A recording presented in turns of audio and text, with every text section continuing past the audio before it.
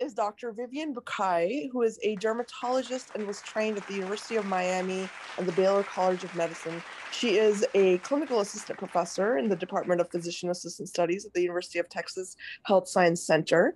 In addition, Dr. Bucay is a nationally and internationally, lecturing member of the medical community, and she is also in the process of writing book chapters for dermatology textbooks. So without further ado, welcome to the show, Dr. Bucay. I'm so excited that you are here with us.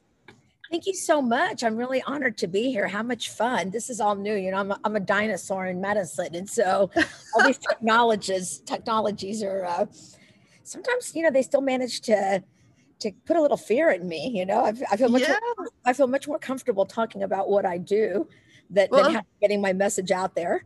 That's what I want to ask you. Actually, I want to get started though first by you telling us a little bit about your journey in medicine, and just the whole I guess journey and adventure of becoming a dermatologist. So I'm one of these people that I've always loved art, and I've always loved being a detective, very visually oriented. I originally thought I was like the little girl that had a Barbie doll with her dream house, but I also had a chemistry set. Oh my gosh, me too. So that was that. So this was like, I was, there was always this duality. And I think I originally wanted to be an architect. And then once I figured out that there wasn't that much autonomy in it, and it wasn't just about letting your creative energies flow, unrestricted, that I thought, I read The Fountainhead and I said, oh no, I'm not going to be an architect. And the chemistry got the best of me. And I thought I was going to become a chemist, but I love people and science and biology. And so medicine was like a perfect fit.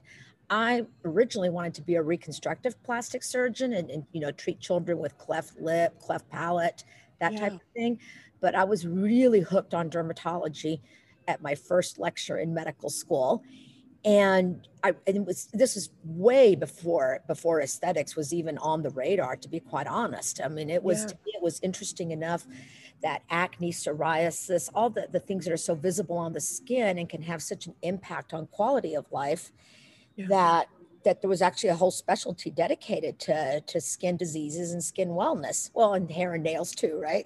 Right. Yeah. So that's what got me really interested. I started my private practice in 1991. My husband and I went to Mexico City. That's where he was born and raised, and that's where my parents come from originally. Although my mom, when she got married, moved to the States and and stayed here.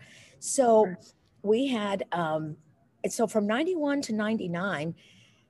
I practiced there, and I'm completely fluent in Spanish. And although I didn't attend medical school there, thankfully my studies were recognized, and I was able to, have my medical license and practice. Yeah.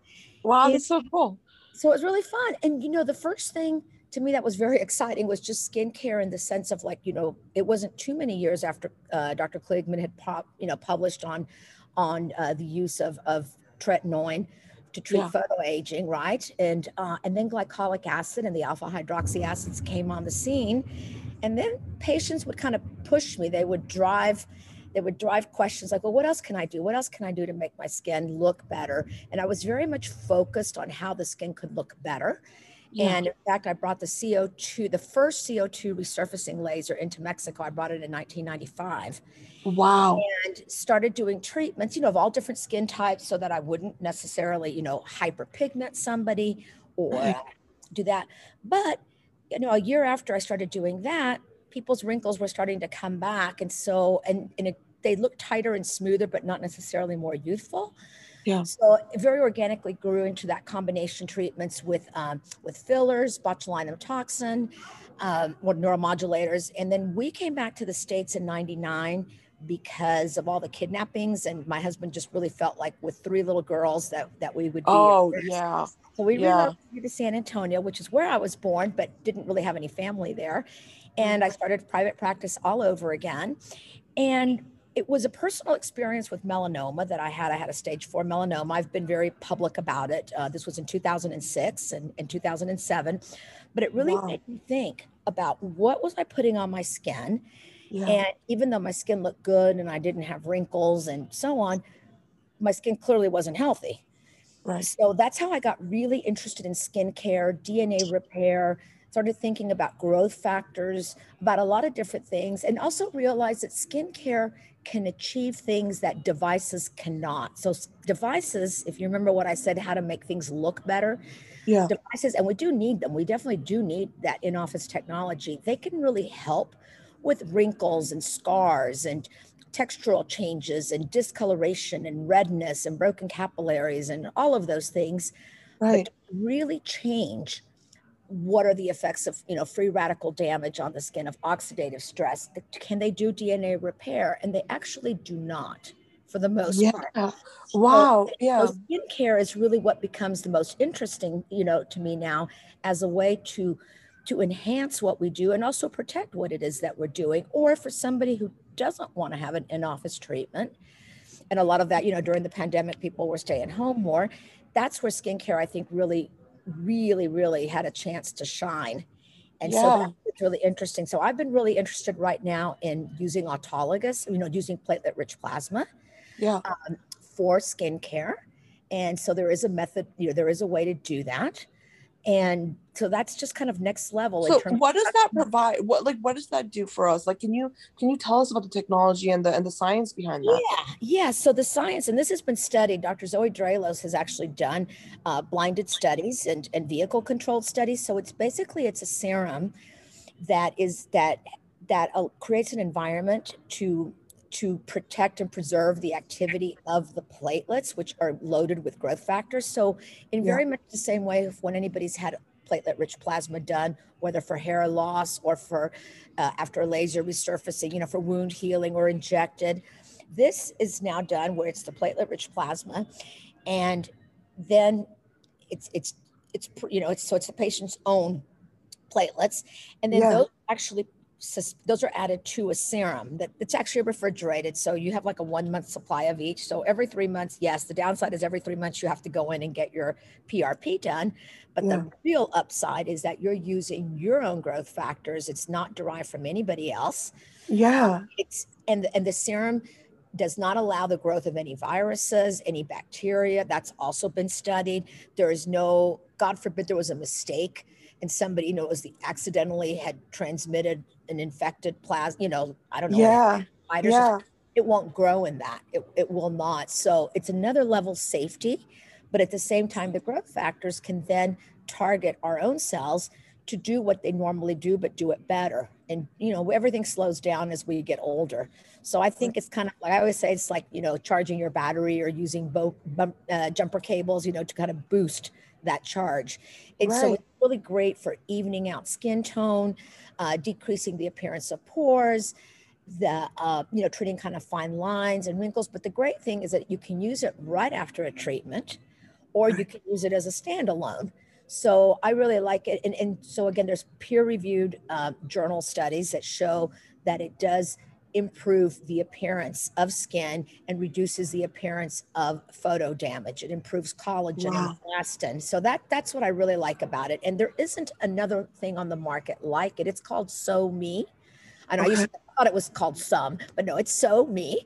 Yeah. And so it's neat. And so what's great about it is that most of the in terms of offices that are already doing platelet rich plasma, whatever device they have that generate, that's used to do that, it doesn't have to be a special device that only goes with that serum. So as long as people already are successfully using PRP, it's a very easy add-on to a practice. And I again, it's a product that from, as a physician, um, it really, I think, provides like the ultimate like safety in yeah. skincare for the patient who's worried about putting on things that are, animal derived or from a human donor, let's say, or, if they How happen do to you have feel about that though, as a scientist? Like, and I'm asking honestly because I am so split on that. Like in terms of like, like I know that we want things to be cruelty free, and obviously we don't want human testing on a lot of things. But when it right, comes to skin health, and especially everything you just described, I'm thinking of this, from a research standpoint. I'm thinking of a petri dish, right? And you have the right medium that you put on top of it so that the cells can grow optimally, right? So like that's what I'm thinking when you're describing this. But then at the same time, I'm wondering, how will we ever know if this works for skin health if we're not using human testing, right? If we're not doing that. So what are your thoughts around that? So if we're talking about this particular system, the PRP, Yeah. of course there's variation, right? Because my thoughts have always been, okay, with platelet-rich plasma, you're using the person's own growth factors to target their own cells, right? And if their own cells already got them to where they are, what's the guarantee that, putting more of the same thing on the same cells, that the Yeah. same host responding, how is that really going to work? But Exactly. these are concentrated amounts. These now become more than physiologic amounts. These become almost pharmacologic amounts. So you're putting on more, just like it might just take more to get to the same, Yeah. maybe it's like let's say a car that gets older, its mileage, it's not as efficient as when it was a younger car, right? It's still going to Yeah. go distance. It's just going to take a little more fuel to get there. And so that's how I see that. The reason that I know that SOMI works is because there's the biopsy controlled study. There's the biopsies using the serum compared to the serum with the PRP to show Yeah. that it really is improvement. So there's actually histology studies to show that the benefit is not just visually, it's not just dependent on our eyes or a patient telling us, this looks better, but actually proving through Yeah. biopsies and special stains that there has been actually an improvement in skin wellness. Now, if people don't change their habits and they're bent on getting sun and smoking Right. and ingesting, not having a good diet. I mean, well, what is the That's benefit? like countering the effects of the good, that really Yeah, is.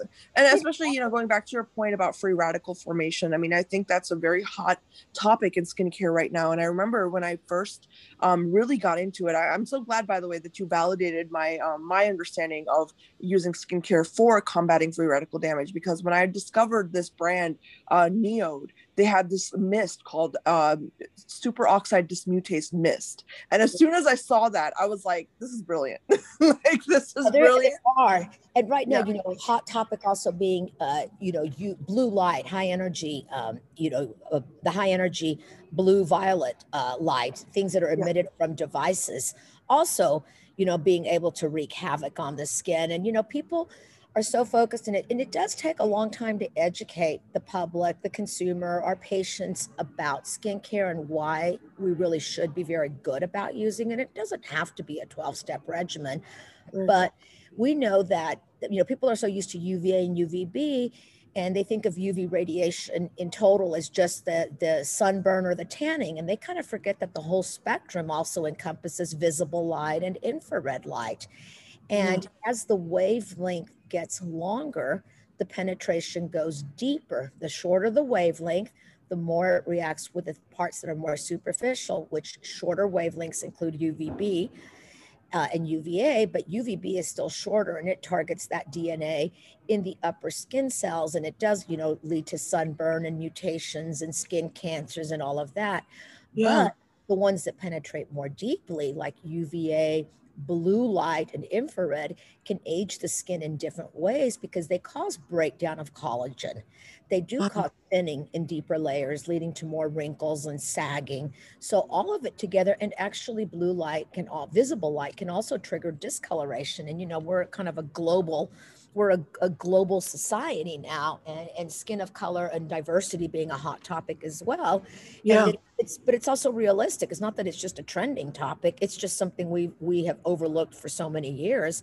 It's really Yeah. important to educate our patients that do have darker skin types, that they might actually be more susceptible to some of the damage from infrared and Yeah. visible light through different pathways. Maybe they won't sunburn as much because melanin is a natural sunscreen, Right. but at the same time, there's still going to be it's not going to stop the penetration of infrared and blue light, visible light. So to me, these are Right. just really interesting things. And as you said, back to antioxidants, being able to neutralize some of those free radicals to Yeah. then decrease the body's inflammatory response.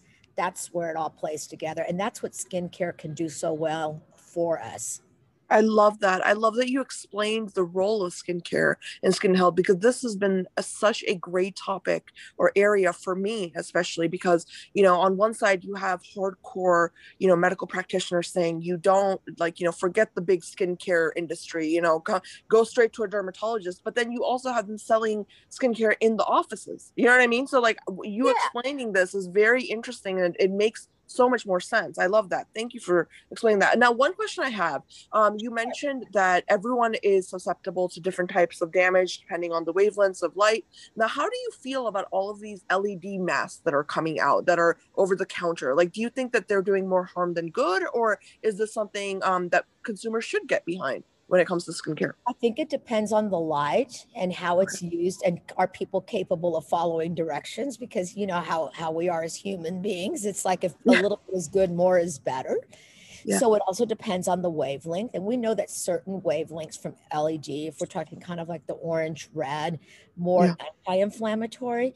So if you can suppress that inflammation, that can be beneficial. I mean, blue light, yes, it can be good for some things, for for fighting bacteria, for acne, but we know some of the over-the-counter devices were withdrawn from the market because of the possible theoretical, didn't happen, but theoretical concern that if people use them for too long, could it damage the eyes, Right. etc. Right. So again, I think that used as they were designed to be used, we can use like orange light, red light as for a calming effect. Many Right. years ago, I remember there was a device in LED panels. I think it was called, I can't remember if it was called like gentle waves or gentle something, but it wasn't the hair removal. It was one that it was an in office where you sat in front of these light bulbs, the LED lights, and they showed that used after 3 months, the effects, on wrinkle, on fine lines around the eyes was very similar to having used a retinoic acid, a tretinoin cream, a prescription retinoid. So Hmm. I think that it can help and all of that. But again, if it's just being used as a solo, as a monotherapy and not with everything else, Yeah.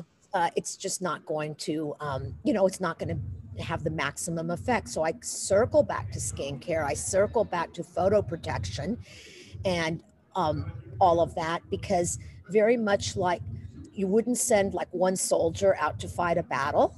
Yeah. You send a whole bunch of them. You may have a star warrior in the group or a star basketball player, but it really takes a team to Right. actually get things under control. And skincare is part of that, is one of the essentials of the team, just like, there are other essentials as well. So Right. sleeping, exercising, eating well, and there's just certain things that we know will benefit. So that's how I see skincare I love that. playing that role. I love that. Thank you so much for clarifying that. Now, one more question I have is about SPF, because obviously we want to protect our skin, and when it comes to SPF, how do you feel about, I know you spoke of growth factors earlier, and certain other components that really help with reducing some of the damage or really actually repairing. So how do you feel about the hybrid of sunscreen with something that is more rich in, like, for example, growth factors or peptides or whatever it is that you think could really benefit our Oh, skin? I'm all for a multitasking, as long as it's, multitasking photo protection or environmental protection, as I like to call it, Yeah. because people should still wear it if they're sitting in front of their screens all day or sitting by windows, even if they're not outside on, on vacation or something, right? Or Yeah. doing outdoor activities. So the idea of using, and there's several commercially available products right now, that have, for example, a sunscreen, a sun filter, a UV Yeah. filter, paired with DNA repair or paired with antioxidant. Like anything else, I'm not a formulator, but I will talk to formulators and talk to skin, cosmetic chemists and say, okay, it's great you have this combo, but are the ingredients individually available, right? What's the bioavailability? Yeah. Just because they're mixed in together, does that mean that it's really getting to the skin? Or are they in amounts that are effective, that can actually do something, right? So one Right. of our, one of our favorite sunscreens has been one that also has 5% niacinamide in it, and niacinamide being such a great antioxidant, great for the immune system in the skin, pigment regulator, anti-acne. I mean, it does a whole multitude of things. And so having that in a sunscreen, for example, like if I have a young acne patient and Oh, they're put on a medication and I'm telling them, don't even think of this as a sunscreen. Think of this as additional treatment for your breakouts, to help with the marks that are left behind, to help you right. have a better skin barrier so that you're not as prone to sensitivity from the medication. So I think Oh, the combination ones are great, right. as long as they've been shown to be effective. That makes total sense to me. And I actually have a question because you brought up acne, about acne scarring. Because I know for me, as a woman of color, I one of my biggest problems with skin has been, I had acne as a teenager, and I had gone to a dermatologist, was on antibiotics, whole nine yards. But one thing I suffered with was these indentation like scars from my acne. Now, if you have that kind of scarring versus just hyperpigmentation, like how can we deal with that kind of damage to our skin post, acne flare ups and whatnot? Sure. So if you have, there's several things that you can do, right? Any Yeah, type of scar, and there's different kinds of scars in acne, right? Because there is just post-inflammatory hyperpigmentation. There yeah, are also what are called ice pick scars that look just like what it sounds like, right? yeah, There's also what are called rolling scars, which are the ones more like what you're describing, where you have an indentation. yeah, And if you actually pull on the skin tight, it makes it look like the scar goes away. yeah. Rolling scars are some of my favorite because those you can really treat nicely with devices Oh, as well. really? You can do it with devices, or but you can also do it with skincare, because anything that's done to stimulate collagen production, to help build more collagen, because a scar is basically a loss, a focal loss of collagen in a specific area. So if you Interesting. can help build that collagen by stimulating production of that protein, but also minimizing free radical damage, then a good skincare regimen is going to help. At Yeah, least it's not going to allow it to progress. But things that also work are, for example, I like what are called biostimulatory fillers, something like polyl-lactic acid. yeah, For example, also known as sculptor aesthetic, or that can be used to help thicken the skin underneath and improve the appearance of the scars, right. and it really well. But another favorite treatment is microneedling with radio frequency, because with Interesting. microneedling, you're creating very controlled wounds, which of course now the body has to clot, right? So it has those little platelets that are rich in growth factors. So that's one way. It's like doing like little micro PRP, with microneedling, but then doing Yeah. frequency, which helps tissue with tissue tightening and making that skin more taut. That also helps a lot. So doing Wow. devices, and we also know that, for example, microneedling, you can, for example, apply a serum afterwards, whether it be like one's own PRP, where you have extra absorption of those growth factors, or whether you want more antioxidants like vitamin C, vitamin E that can get it. Yeah. And so you can then start doing those combinations where you have what's called basically a device assisted skincare delivery. That's very interesting. Now, if when it comes to like creating channels in our skin, I know there are a lot of at home rolling devices that have like small needles, and I know that a lot of people use them. Unfortunately, a lot of people also hurt themselves using them. But Yeah. does that really work in terms of doing that and then putting on your serums afterwards? Because I know a lot of companies, they claim like, well, if you use this device first, then you do your skincare, the efficacy of your skincare is going to go up. And I'm just like, I don't understand that. I don't know if that makes sense. I mean, I'm very confused about it. I So, know such companies, and I've consulted for companies that have this. But yeah, here's the thing: if you've got a skincare, if you have a home microneedling device, it's usually a roller.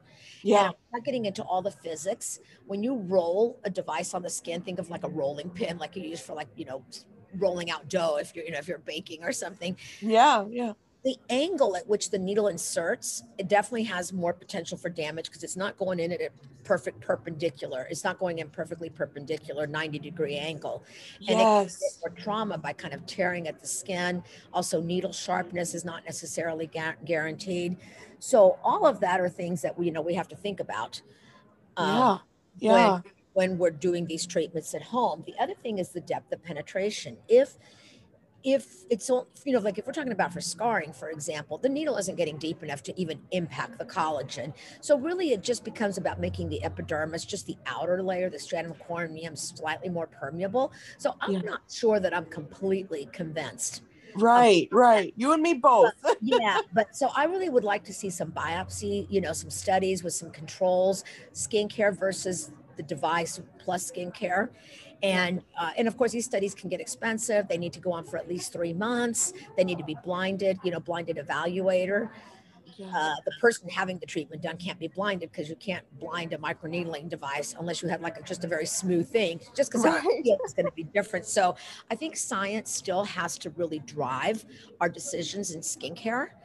Yeah. But yeah. we also know that it's not, not everything can be a rigorous trial that way. So, and then we go back to the whole fact that cosmetics, all of what we're talking about, skincare, with the exception of sunscreens, which are regulated as over-the-counter drugs by the Food and Drug Administration, skincare does not have the oversight of the FDA. So other than certain substances that have, been banned from skincare, worldwide, it's just really wildly unregulated. So yeah.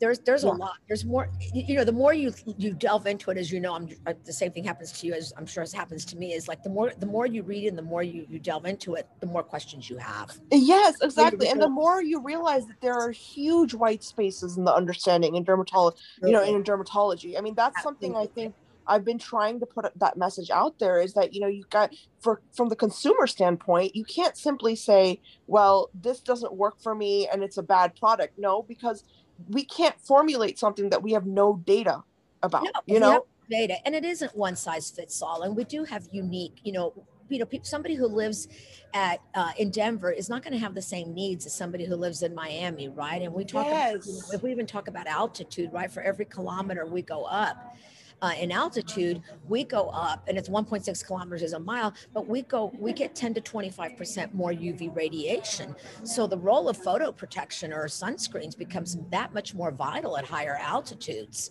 Wow, I had no idea about that. That's very interesting. Yeah, one time, whenever you want, we'll do it just to talk on just sunscreens and photos. Yes, please. Oh my gosh, please come back if you have the time. I would love to have you back. Sure. Well, I really appreciate the opportunity to have this discussion with you. I think it's a lot of fun, and I love whenever there's a chance to try to clear up some of those, skincare myths that are out there.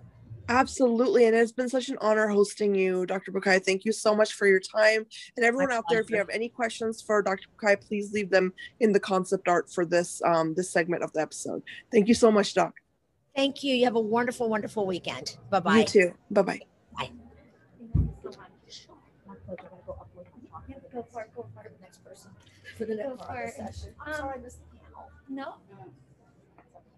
We're recording all of them, so you could always watch them after. Oh, we can. Yeah, definitely. Hi, Eka. So I have Dr. Ava Shamban here to speak with you. Okay. Hi. Hi, Dr. Ava. How are you? I am good. How are you? I'm doing well. I'm trying to, stay as coherent as I can with all the guests. Can you give me just one quick second, please? Sure.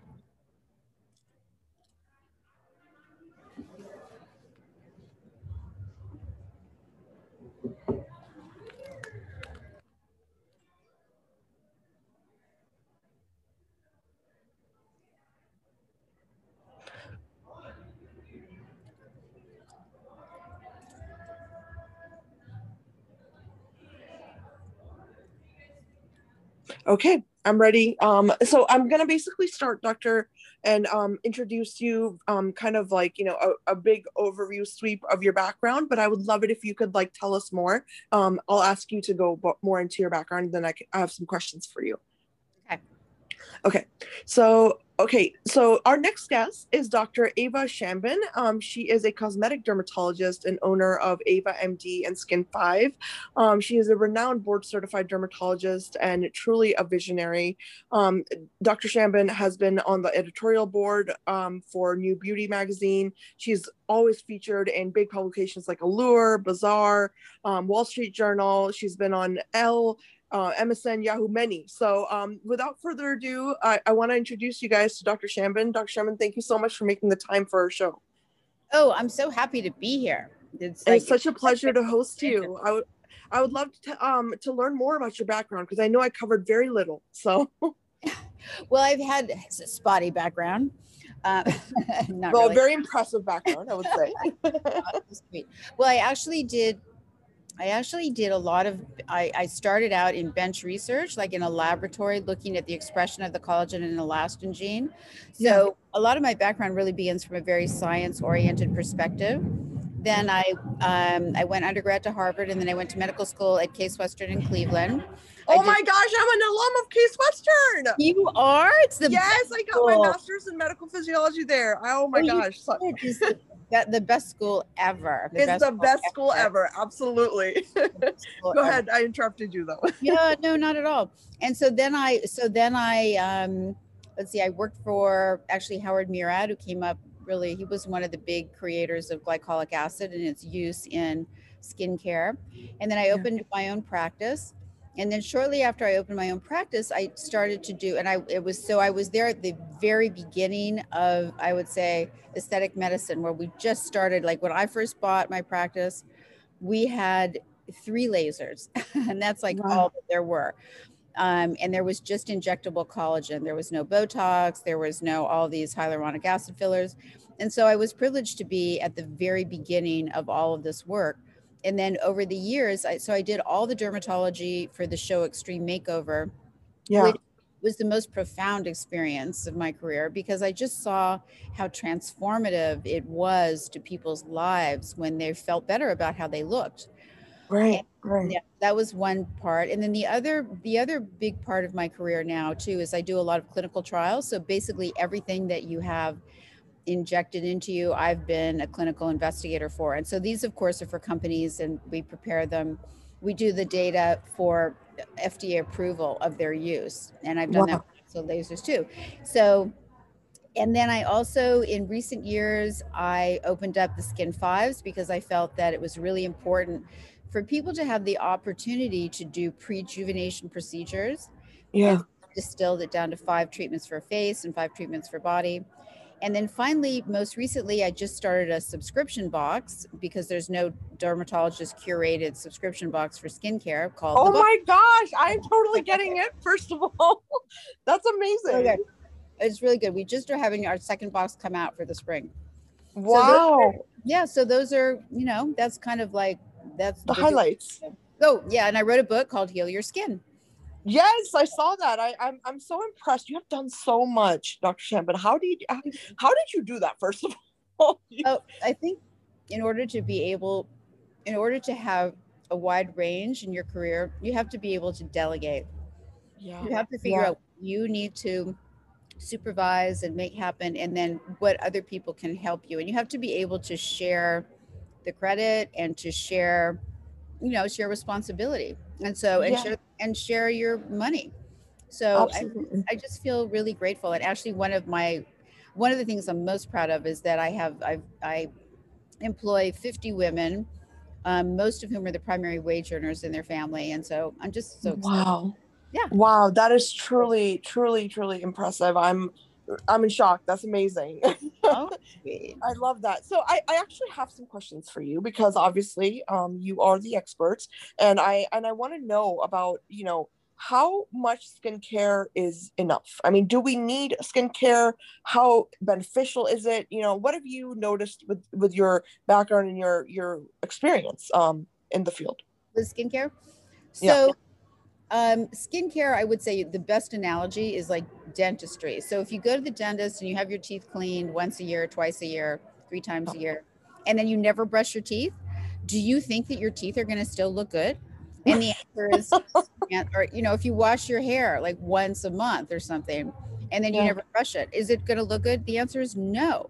And so I think people, they tend to discount the value of skincare, but in fact, it's just as essential as having an in-office procedure, because you're just never going to see the full result of the procedure, and you're never going to maintain the result. So skincare is just, it's a cornerstone of all beauty treatments for sure. Now, I want to know what your opinion is about just, you know, a normal skincare routine. I know that everyone's looking for their ideal skincare routine. What are some things that you think are absolutely important for almost everybody? Other than SPF, obviously, I think everyone wants to say SPF. Well, you know, it's really interesting because the Korean community, they love doing like multiple steps. And so I don't know, they get up a half hour earlier or something. More like an hour. Or an hour. So they can do like 9 different things to their skin. And honestly, when they do it, skin looks really good. But, you know, us Americans, we don't really have time for all of that. We're multitasking away. So what do I think is important? Well, obviously sunscreen, sun protection, because that is the number one, preventable cause of skin aging. And then The other thing I really like is I do like something retinoid, and I know everybody's like, "Ah, oh, dermatologist, all she says is sunscreen, retinoids." Well, but the truth is that retinoids can do so much for your skin, Yeah. evening out the pigment layer, from helping reverse precancerous changes to increasing collagen production, eliminating fine lines and wrinkles, giving you an even texture. Goes on and on and on. The trick with the retinoids is pairing it with something to reduce the irritation, because in Southern California, obviously it's very dry. So I like to Yeah. pair it with a hyaluronic acid and a vitamin C. So what do I think is essential? I think that in the morning, if you can put on some kind of an antioxidant under your sunscreen, Yeah. that's really important. In the morning, it shouldn't be that much of an effort to cleanse your face unless you have oily skin and are prone to acne. I Right. think that in the afternoon now, I think for people who are prone to getting maskne, which is just about everybody, or even mask rosacea, that when you take your mask off, and you obviously want to treat your mask like your underwear and wash it every day, Yeah. that then you can put on something soothing, even if it's like an aloe gel or a toner that has antioxidants and anti-inflammatories in it. And then at night, that's your opportunity to put a peptide on. So one of the growth factor products, you could put another antioxidant, never hurts. Right. And then sometimes an emollient moisturizer. So how many steps is that? I mean, 3 steps maybe. Yeah, it's about 3. You're right. Yeah, so it shouldn't take that long. So yeah, do it. So, I mean, I want to ask you about peptides, because what is exactly, like, from a skincare standpoint, I get so confused, because when I think of peptides, I think of stability of things like this, right? And then when you're putting it in skincare and it's like mass marketed, like, I mean, how effective are they? How do they work? What are some of your recommendations for people who want to go out there and buy a product that is, a peptide product? So excellent questions. So peptides are little short chains of proteins, and they act like what are called cytokines, where they message from cell to cell. And Yeah. so the message may be to the cell, reproduce yourself, turn over. Or the message may be to the cell, ideally, make some collagen. Or the message may be to the cell, all right, relax, like for Yeah. muscle relaxing peptides.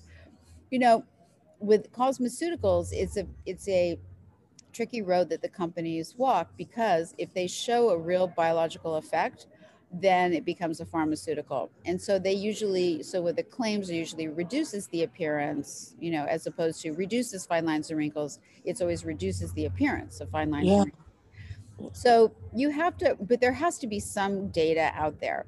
And so I think that when you look to buy a peptide, you or a peptide containing cream, you want to find something that actually has done some kind of a clinical trial to at least show that it reduces the appearance of fine lines and wrinkles or improves laxity. Because and I have done some of those studies, and they're real. So I Yeah. think that's what you have to look for. But which one is right for you? That's a Big whole, question. yeah, that's a big question. I mean, I do like the TNS, Yeah. growth factor. I do like that one, but I kind of mix and match my skincare. Well, I'm curious also, because when I think about, things like peptides or growth factors, I often wonder, how does it work in a formulation? Because I'm guessing, things, obviously molecules interact, everyone knows that. And I'm curious, like, from that standpoint of a product that is, like a multi-use product, like, or purpose product. I mean, how logical is that? Because these molecules, are they stable enough to be in a formulation together for the most part, or are they things that you want in isolation, like a serum that only has one specific type of peptide? If you're trying to go for collagen production, boost that, you have that only in there. So, like, can you explain that a little bit more, if that Yeah. makes sense? Yeah, well, formulation, it's all about the quality of the chemist. And there are certainly chemists who are known in the field to produce really good formulations, because of course you don't want two ingredients in the in the formula to cancel each other out. And, Yeah. and in general, that's why you do see an antioxidant formula that may have, more than one antioxidant in it. It may have, 10 antioxidants in it, because they play well together.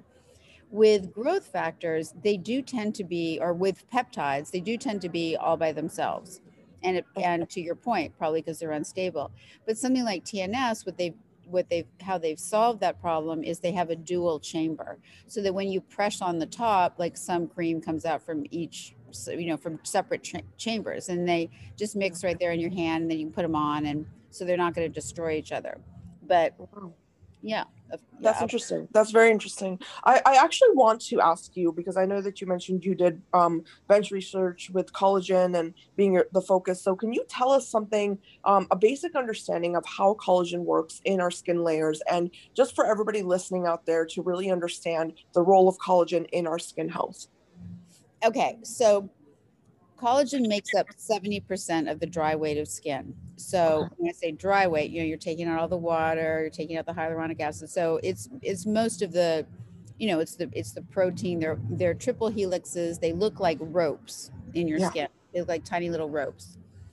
That's number one. The number two is that there are actually 13 types of collagen in your skin. There's different Yeah. types of collagen around the blood vessels. There's different types of collagen at the junction between the epidermis, which is the cellular part of the skin, and to the dermis, and on. Most of the that being said, though, most of the collagen in our skin is type 1 and type 3, with type 1 being having the biggest presence. And that's what's really in our dermis. What does Yeah. collagen do? Collagen gives the firmness to the skin. And I'm trying to think about the analogy. Well, I mean, it's the meat below the skin. Yeah. Yeah. Chicken thigh or something. Right. So Right. it really, although it's not muscle fibers, but it's in muscle fibers, but it gives you the firmness to the skin. It gives the Right. firmness. Whereas, No, what about, if with collagen products, I know that the synthesis of collagen is a very it's very, very complex. So, thinking about it from that research standpoint, how important would it be to add factors such as copper, or, like some of the things that are used in the actual physiological synthesis of collagen? Does that make sense, or do formulations do that? Or have you seen that in your practice in yeah, some products? the cofactors. Yeah. So copper containing products, actually copper has been shown to increase or to improve wound healing. And it was all that research with copper was done on wounded, cuts and ulcers in skin. Yeah. So, but adding, vitamin C is one of the cofactors. And so that's Yeah. why so many of these creams, the vitamin C turns out that it stimulates collagen production. The other thing is, when you cut yourself, or if you have surgery or something, then why does the skin, how does it know to heal? Yeah. Well, there's a whole bunch of different signals, but one of them is disrupted, or like collagen, like just shreds.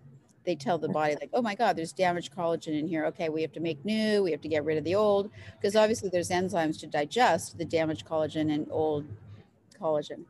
Yeah. Yeah. And I'm curious about how you would regulate the production of type 1 versus type 3 collagen.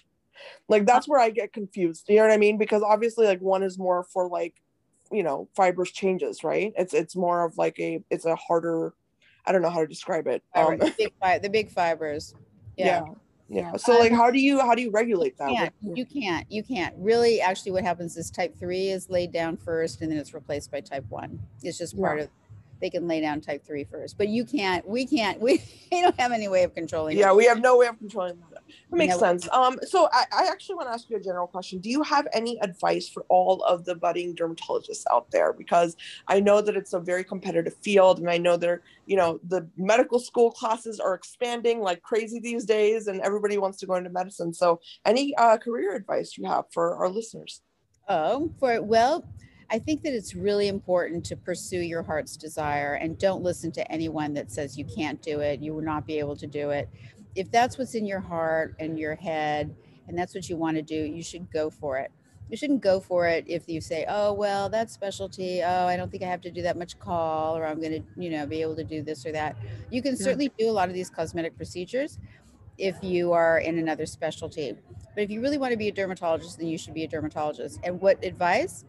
Well, I think that it's always good to, it's one of my middle son, who's actually in his residency right now. He did some work looking at leprosy in Nepal, And so, and also the Buruli ulcer in Africa. And so if you have an interest in going internationally when things open up again, that's always cool to kind of learn about some of these conditions. And then the other part is working in a lab. I think that as long as you like it, you know, you want to, every moment we have on this planet is precious. So you want to be sure that it's something you want to do. But having sort of a more general background behind that is helpful in doing in getting. Hi guys, this is Ekta again. I just wanted to pop in and say I hope you really enjoyed this episode, and also just to mention that we are so excited about our new sponsorship package, and we've been getting an immense response from it. So thank you so much to everybody who's responded. And also, if you know anybody or if you're a brand that is looking to sponsor us, please shoot us an email at skincareanarchy@gmail.com. Thank you so much for listening to the episode, and I will be back next time.